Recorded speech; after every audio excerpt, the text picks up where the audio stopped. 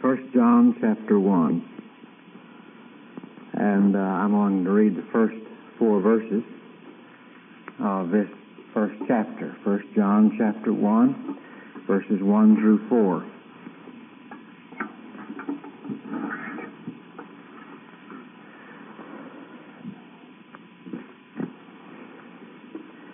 John chapter 1, verses 1 through 4. That which was from the beginning, which we have heard, which we have seen with our eyes, which we have looked upon, and our hands have handled of the word of life. For the life was manifested, and we have seen it, and bear witness and show unto you that eternal life which was with the Father and was manifested unto us.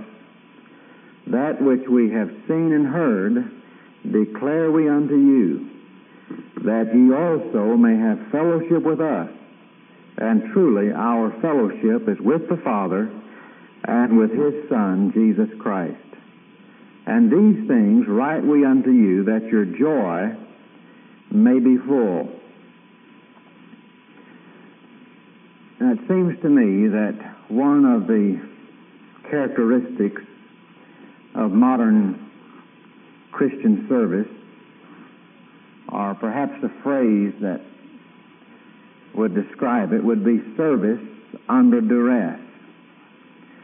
And there is not a pastor or evangelist or a missionary or any kind of church leader around that I think doesn't know what I'm talking about.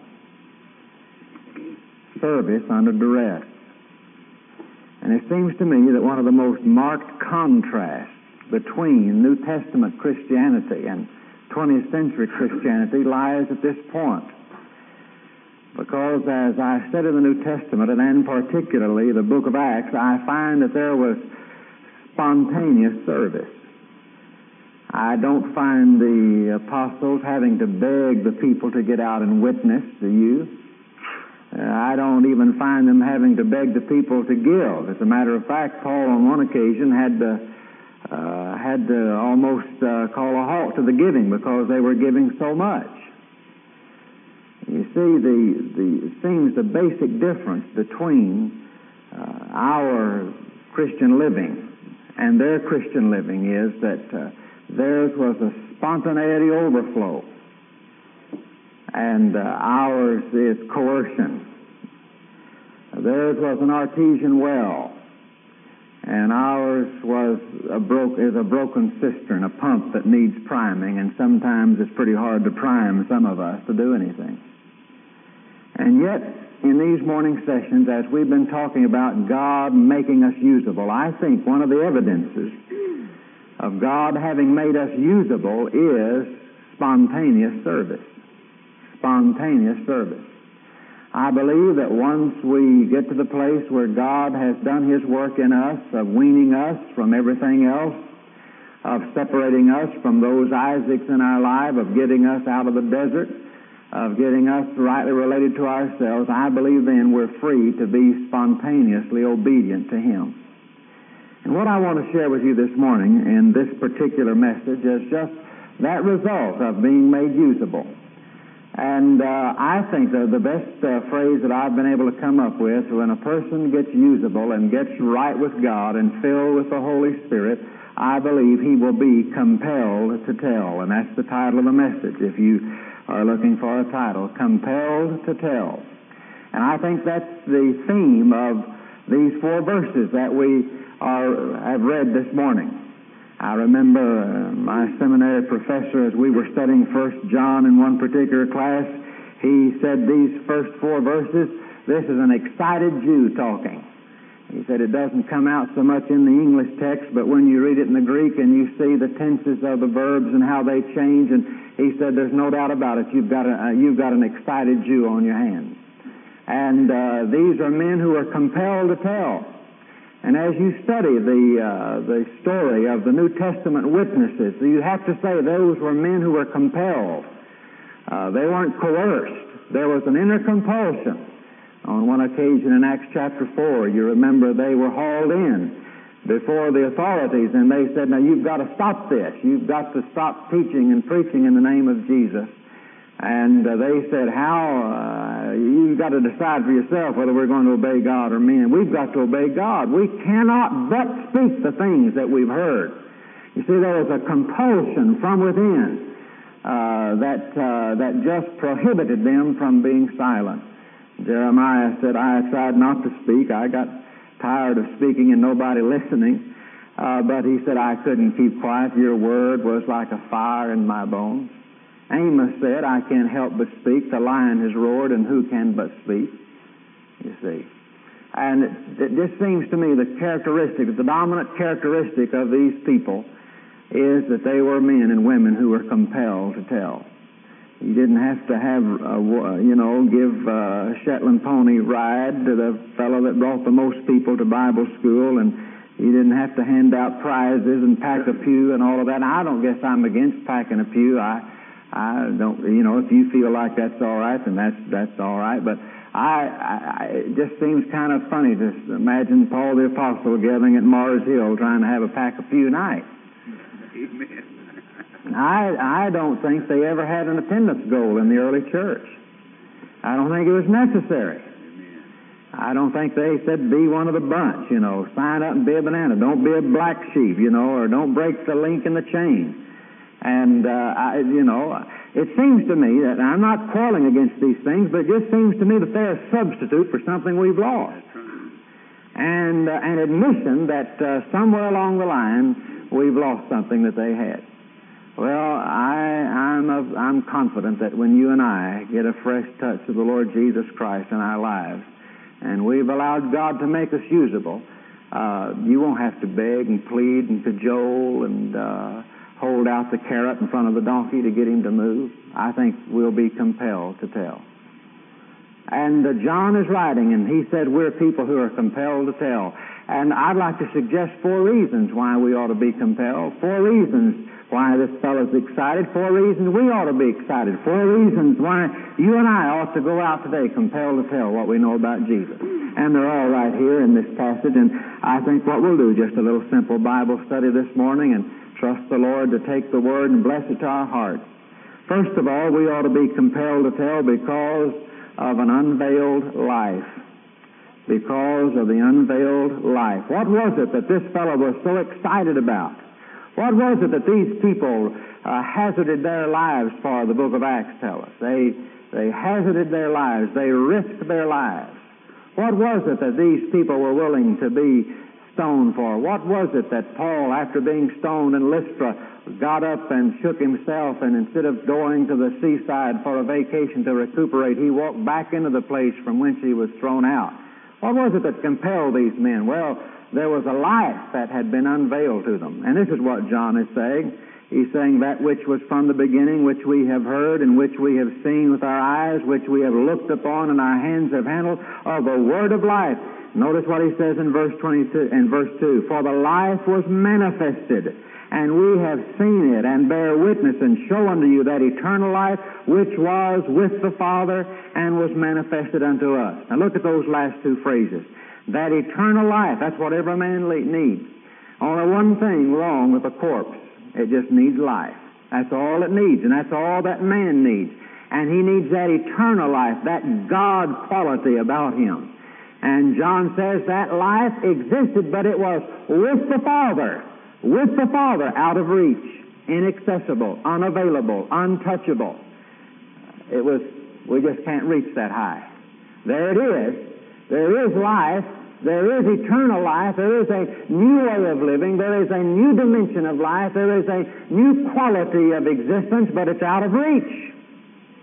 Notice what he says, and that life was manifested unto us. That life was unveiled to us. That life was made available to us. That life was made accessible to us. This is the gospel. The Lord Jesus Christ made accessible that which was inaccessible. He made visible that which was invisible. He brought near that which was far off. And John says we are excited about this, for the word of life which was manifested, which was with the Father, has been manifested to us. Now I want you to notice the manifestation demands proclamation. The manifestation demands proclamation. I was thinking this morning about this thought. You know, to a great many people, the life is still veiled. The life is still hidden. And the only way that that unveiled life of the Lord Jesus Christ can become an unveiled and revealed and available life to other people is if that manifestation which we have seen becomes a proclamation which we speak. Did you know that the chariot of redemption runs on two wheels, and if either wheel is off, it stops? One wheel is the work of Jesus Christ on the cross. And we'd say that's essential to world redemption, wouldn't we? There can be no world redemption unless Jesus Christ dies on the cross. But do you know what is just as essential? Now listen carefully. I'm weighing my words. I've thought about this long before I spoke it. Do you know what is just as essential to world redemption as is the cross? The proclamation of the cross. The proclamation of the cross.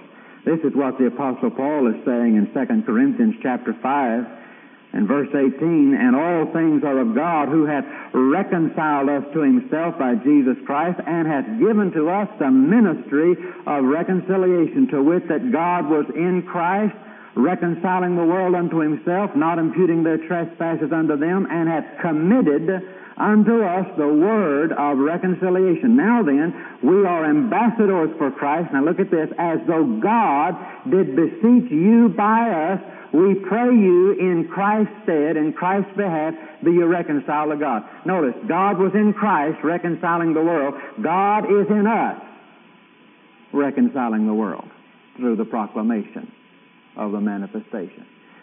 Both of those are essential. Let's suppose here's a man that's been found guilty for murder, and he's been sentenced to die by hanging or the electric chair or whatever mode of execution there is available. And let's say the governor decides to pardon him. But somehow, between the governor's office and death row, something happens to the message. Something happens to the proclamation. Somehow the word of pardon doesn't get through to the people in charge. I want to ask you something. Will that man go ahead and die? Will he? Waiting for an answer. Sure he will. Why? I thought the governor had pardoned him. It's there written in black and white. Doesn't make it a difference if the governor has pardoned him. If the word of that pardon does not get through to the condemned man, he'll die anyway. And it may never have occurred to you, but did you know that your proclamation of the cross is just as essential to the salvation of men as is the cross itself?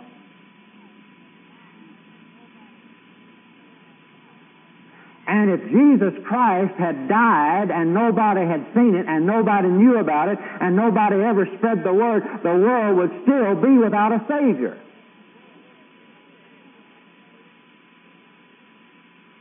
And so John says, the word of life, that word which is life, that word which is life, that's the only source of life, that word which brings life to men, it's been unveiled, it's been manifested, and we have to tell it.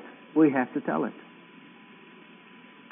I think, and this is something I constantly need to remind myself of, I think the worst crime that a person can commit is to know that that life has been manifested and not tell anybody about it.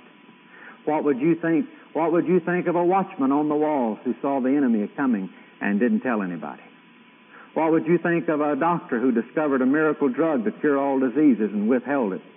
What would you think of a man who had water and he found a man who was dying of thirst and withheld it? What would you think of that man? You'd say he is an arch criminal of all criminals. Well, what do you think of a man or a woman who knows that life is in Jesus Christ and life can be made anew again and sins can be forgiven and he can erase from that man's heart the fear of life and death and eternity, and he doesn't say anything about it?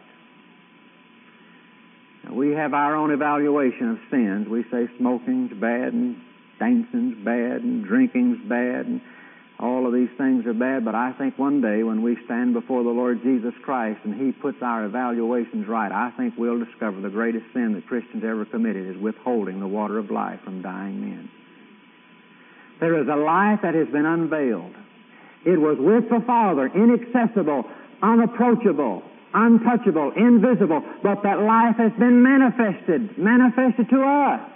And the manifestation must become a proclamation, or it still remains hidden and veiled to men who are lost. So, first reason they were compelled to tell, the first reason you and I ought to be compelled to tell is because of that unveiled life. All right? Second reason is because of an unforgettable experience. Of an unforgettable experience. Listen to what he says. That which was from the beginning, which we have heard, and which we have seen with our eyes, and which we have looked upon, and our hands have handled the word of life. For the life was manifested, and we have seen it. And look in verse 3, that which we have seen and heard. He's saying, listen, we've experienced this. We've experienced this. We've experienced the life. We've not only had the fact that the life has been manifested, but he said we've experienced it, and it's an unforgettable experience. I want you to look at verse 1, and let's dig through a little grammatical rock here to get to the water. Let's have a little Greek lesson, all right? In verse 1, there are the first two verbs are what is called perfect tense verbs. And those tenses mean that something happened in the past, and the results of it are abiding into the present and into the future. This is really what he's saying. That which was from the beginning, which we have heard, and we can still hear it. And our eyes have seen, and the vision is still there. You see what he's saying? He's saying we've had an unforgettable experience. We heard him, and listen, his voice still rings in our ears. We've seen him, and the vision is still before our eyes. It's an experience that we can't forget. We can't forget it. That's why we're sharing it. That's why we're sharing it.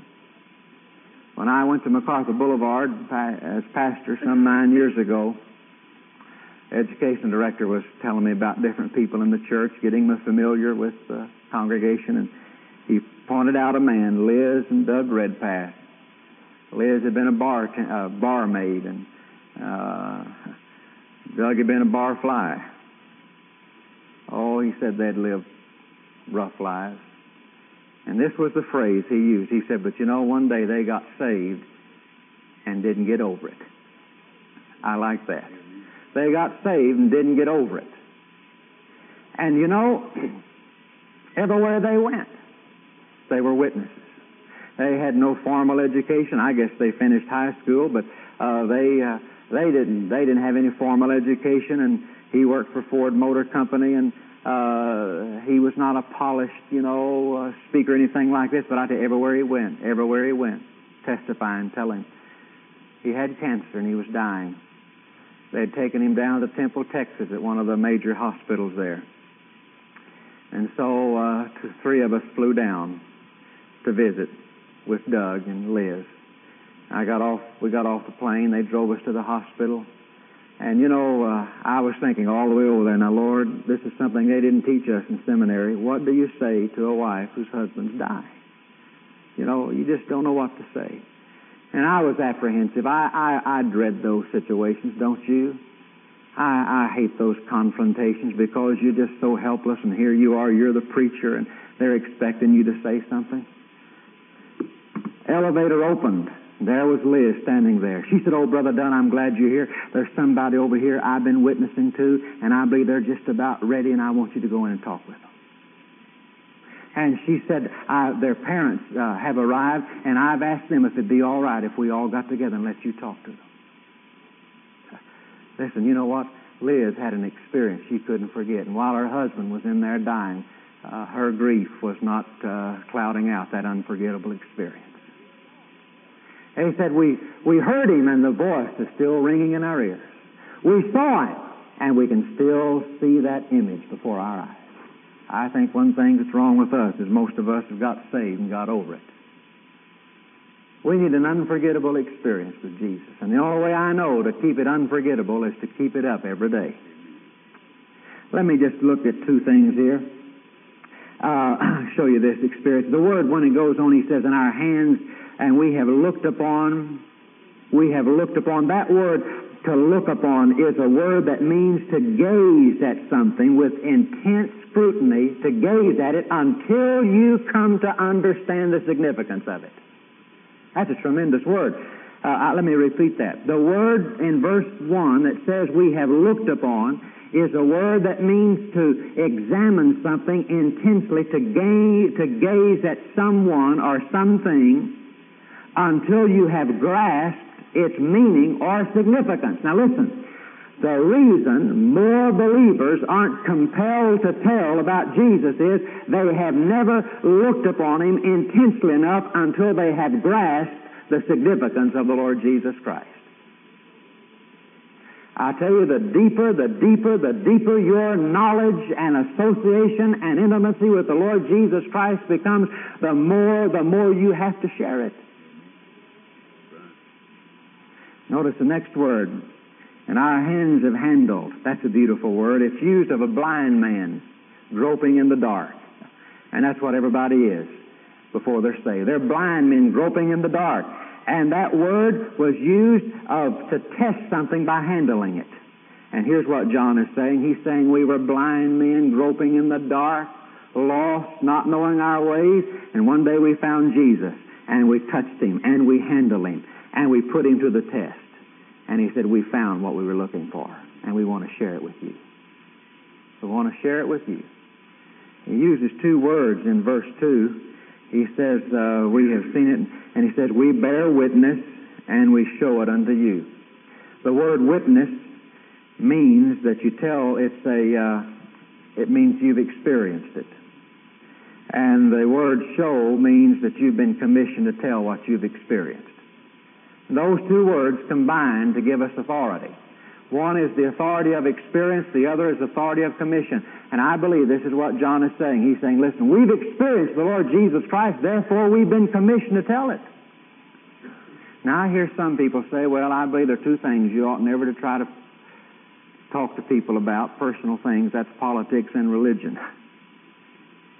You know, when I talk to somebody about their religion, I never have more authority than I have at that moment. Because the Lord of Lords and King of Kings has given me special authority to talk to people about Jesus. You see, the only authority you need, the only commission you need to share is if you've experienced it. That's what John is saying. We saw it, we experienced it, and now we have been commissioned to share with you what we found. Third thing, and we'll make these brief. The third reason we ought to be compelled to tell is because of an unequal opportunity.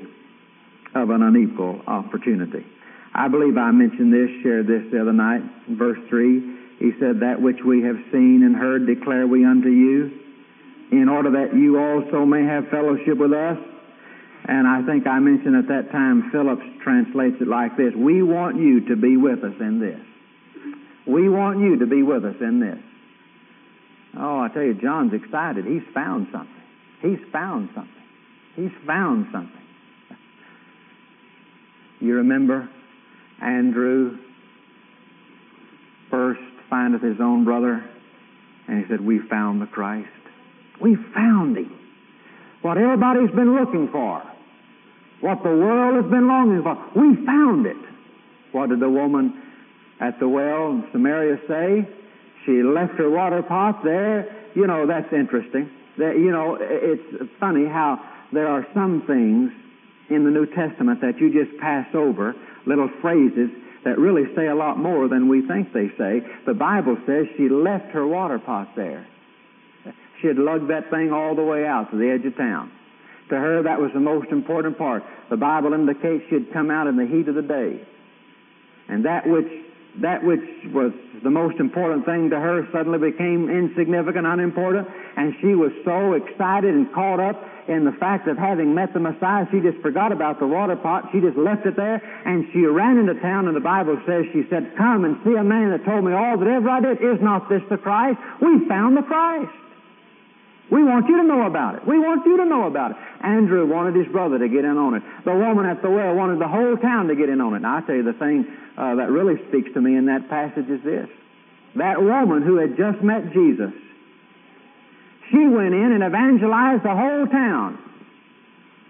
And including the 12 disciples who were in there trying to find something to eat. The 12 disciples didn't bring a single person out to see Jesus. They didn't bring a single person out to see Jesus. And when they got back, they had no idea what was going on. And here was this woman just freshly saved, just freshly met Jesus, and she brought out the whole town. And the professionals, all they could think about was meat to eat. We want you to get in with us on this. One final thing. The reason we ought to be compelled to tell is because of an unfulfilled joy. Of an unfulfilled joy. You notice in verse 4, John says, "And these things write we unto you," and the King James reads, "that your joy may be full." But the Greek reads, "that our joy may be full." That our joy may be full. And what John is simply saying is this: that which we've seen and heard, we're announcing to you. We want you to get in with us on this. Because unless you do, our joy just can't be complete. And we're announcing this to you, and we're passing it on to you in order that our joy, your joy, my joy as well, our joy may be full. Now, I want to tell you something about the joy of the Christian life. The more you give it away, the more you have, the more it increases. I've discovered something, and I'm discovering it afresh just lately. I've found that when my joy in the Lord seems to be ebbing a little bit, and I'm not just as happy as I was in the Lord, I have found that sometimes I can get on my knees and pray and ask the Lord to bring that joy back, and it just won't come. But you know what brings that joy? I want you to try this. Is just to go and share Jesus with somebody. Just to share Jesus with somebody. I've found in our own church that some of the people that were always down in the mouth, and all they'd look at the donut and all they'd see is the hole, always quibbling about little things. I want to tell you something. People in the church who are always quibbling about how much you spent for an eraser or a pencil and are always nitpicking at every little thing are people that don't know the joy of sharing Jesus with anybody. You can put it down. And I've seen these people, I'm thinking now of a particular man, just everything, nothing you did was right. Everything, he could find something wrong with everything. I mean, he'd be against it just on principle. And yet when that man had a new, unforgettable experience with Jesus and began to share the Lord Jesus Christ, his whole personality changed. There was a joy. Why? Because, friends, I want to tell you, that joy in the believer's life can never be fulfilled. It can never be complete until you begin to share that message with other people. It just can't. It just can't.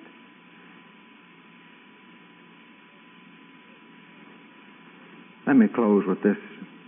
I've shared this before, but it comes to mind. I want to share it now. This matter of being compelled to tell. Several years ago, I was in a meeting in Alabama with a pastor in a Bible conference, and he had been invited to speak the following January at the State Evangelism Conference. And the subject that had been assigned to him was how to learn to love the lost. How to learn to love the lost. And he said, now, while you're here this week, I want you to help me find a text for that. I said, well, that ought to be easy. I mean, I'm sure there are a lot of verses in the Bible that tell us how to learn to love the lost.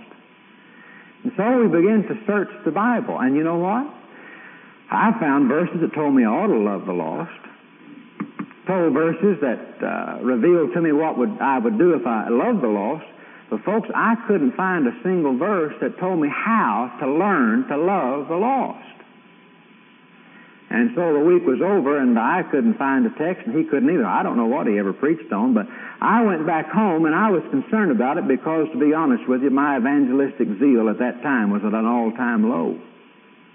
I just wasn't sharing Christ as I knew I ought to be. And you know what I was waiting for? I was waiting for God to somehow just propel me out. I wanted God to coerce me, and I was looking for something, that would just make me fall in love with lost people.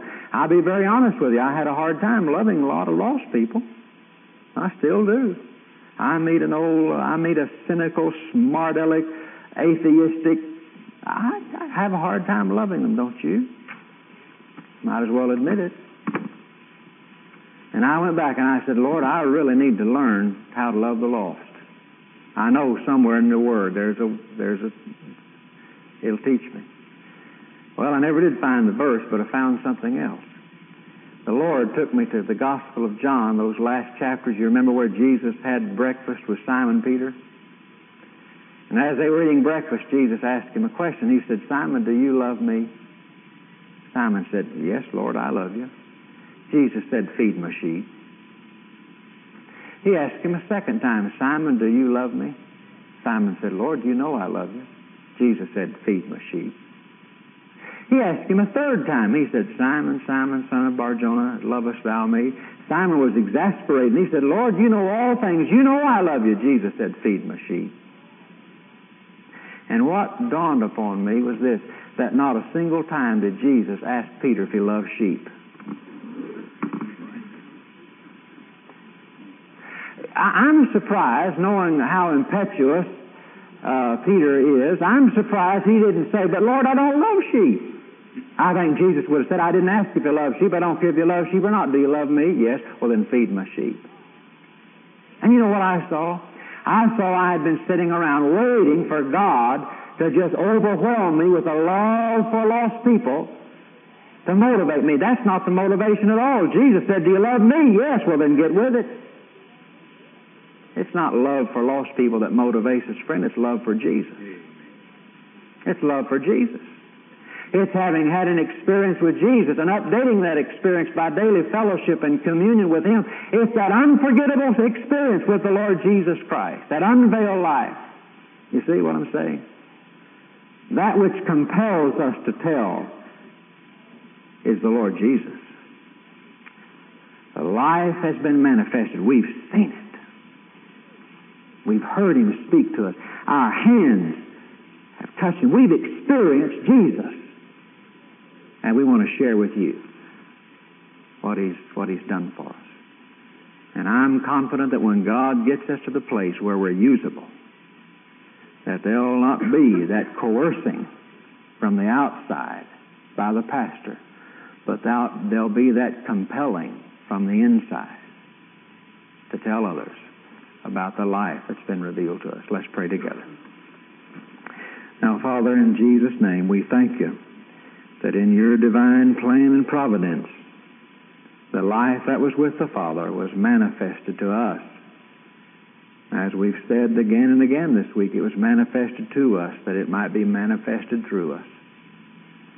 And so, Father, I pray that you'll take the Word of God this morning and minister the life of Jesus to us and then through us, because we ask it in Christ's name. Amen.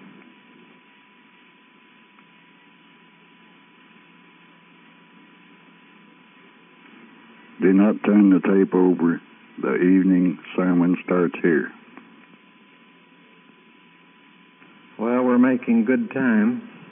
This is Thursday night. It's hard to believe.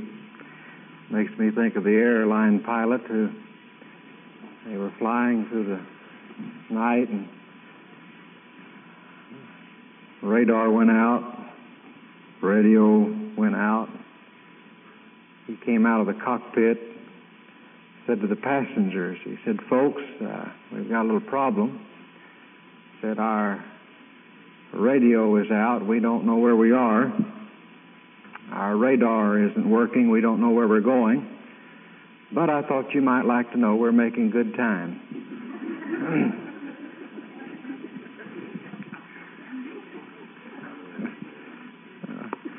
I confess to you, I'm not too certain where we are. I'm talking, about in the scheme of God's things. And I confess to you that I do not know where we're headed immediately. I'm glad to be able to report to you tonight that I do know where we're headed ultimately.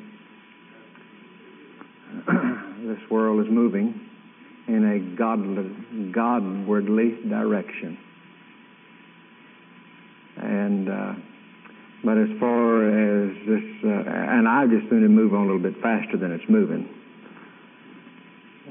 But as far as where we are in this week of what God is trying to do, I don't know where we are or where we're going. I don't know what God has, eventually in mind for this week. But that's all right. It's always been interesting to me that when God called Abraham, He said, I want you to go into a far country which I will show thee. And He didn't tell Abraham where he was going. I used to wonder about that. And then I heard Jack say, he probably doesn't remember saying it. If he doesn't, well, I'll take credit for it. But he said if God had showed Abraham where he was going, Abraham would have kept his eyes on the destination instead of God. That's been a great deal of help to me. Sometimes God keeps us in the dark as to where we are and where we're going so that we'll have to keep our eyes on Him. You see, if He's the only one that knows where we're going, then we have to keep our eyes on Him. And so that's what we want to do, is to keep our eyes on Him. Just keep our eyes on Him, fixed on Him. I think that's the theme of the Word of God. I know that's the secret of the Christian life, is keeping your eyes on Jesus. All right, let's open our Bibles tonight to the book of Romans, chapter 8. The book of Romans, chapter 8, a tremendous theological treatise.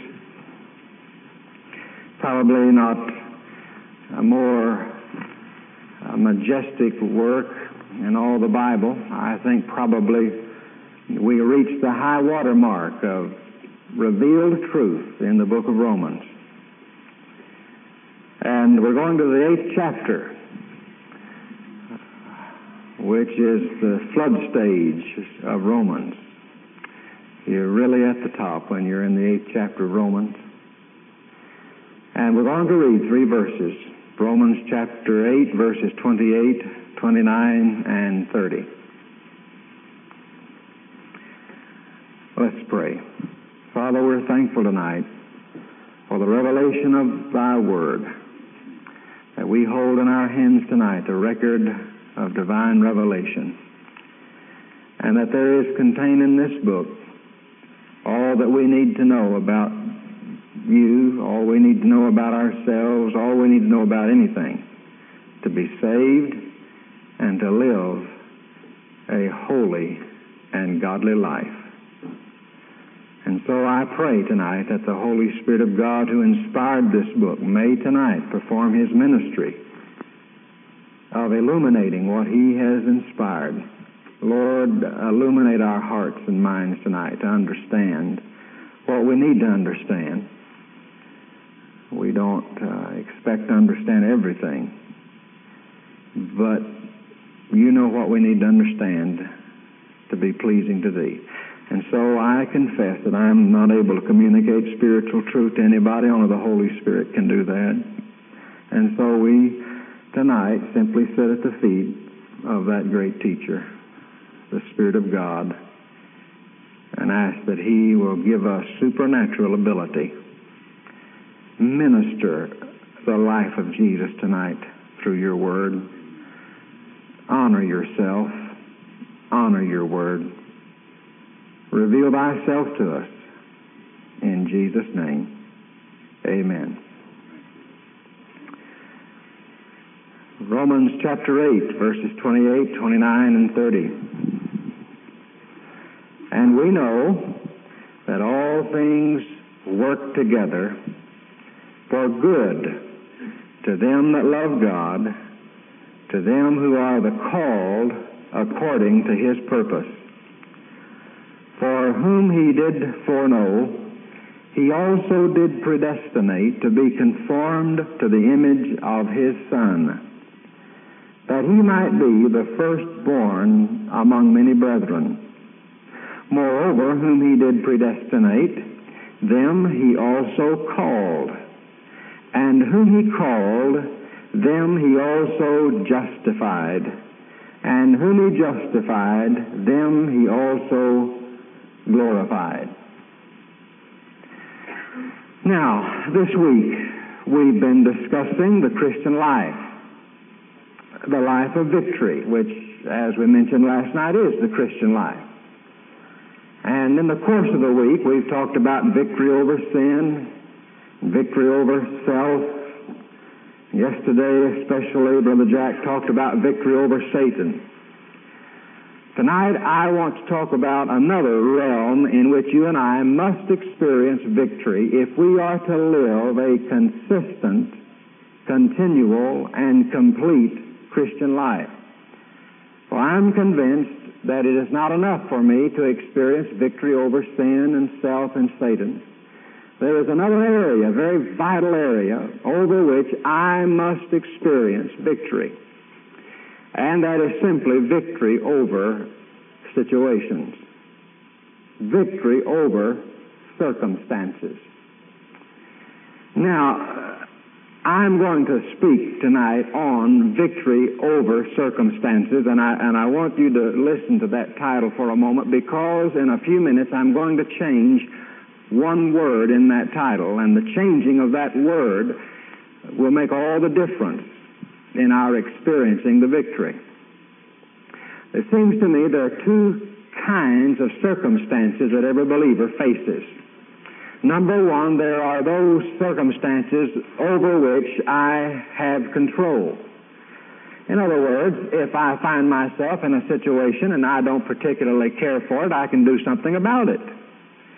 If I find myself facing a circumstance that is unpleasant, I can do something about it. I can change it. I can get out of it. Now, those circumstances present little problem to us. But our life is filled with those circumstances, but they're not really the problem. We don't really need victory over those circumstances because, you see, we can handle them. We can change them. If you don't like something, there's a circumstance, you can do something about it. You ought to do something about it. But there is another set of circumstances, and these are those circumstances over which we have no control. Now, that's very simple. There are circumstances over which we have control. If we don't like it, we can change it. Then there are those circumstances that we cannot control, and we would change them if we could, but we can't. Now, I have an idea that everybody here tonight, maybe the exception of one or two, envious people perhaps, or people to be envied is what I mean perhaps, are not bothered tonight by any circumstances that you wouldn't control. I mean, there's not a thing in your life you'd change if you had the chance. I mean, there's no circumstance, there's no situation.